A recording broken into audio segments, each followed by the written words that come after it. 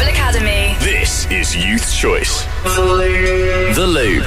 Tributes have continued to be paid for the former England and Manchester City forward Francis Lee. He died at the age of 79 yesterday and will always be remembered as an iconic Manchester City player. Known as Franny, he also went on to be City's chairman in the 1990s.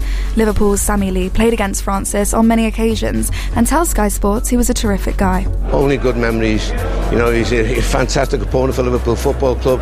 He's a player that I always looked up to in many, many ways. Fantastic exponent of forward play, tenacity. You know, he made the most of his size.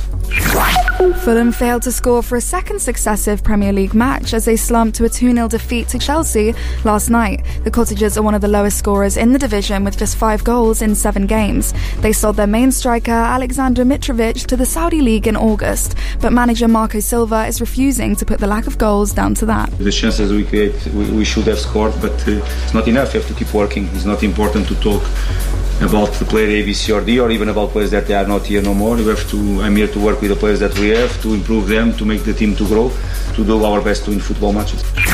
Burnley boss Vincent Kompany says he's expecting another tough Premier League game as they go for their first win away at Luton this evening.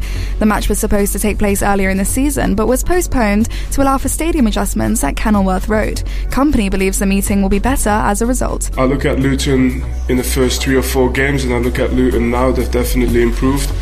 I look at ourselves and it's the same for us, so I think it's benefited both teams in that sense.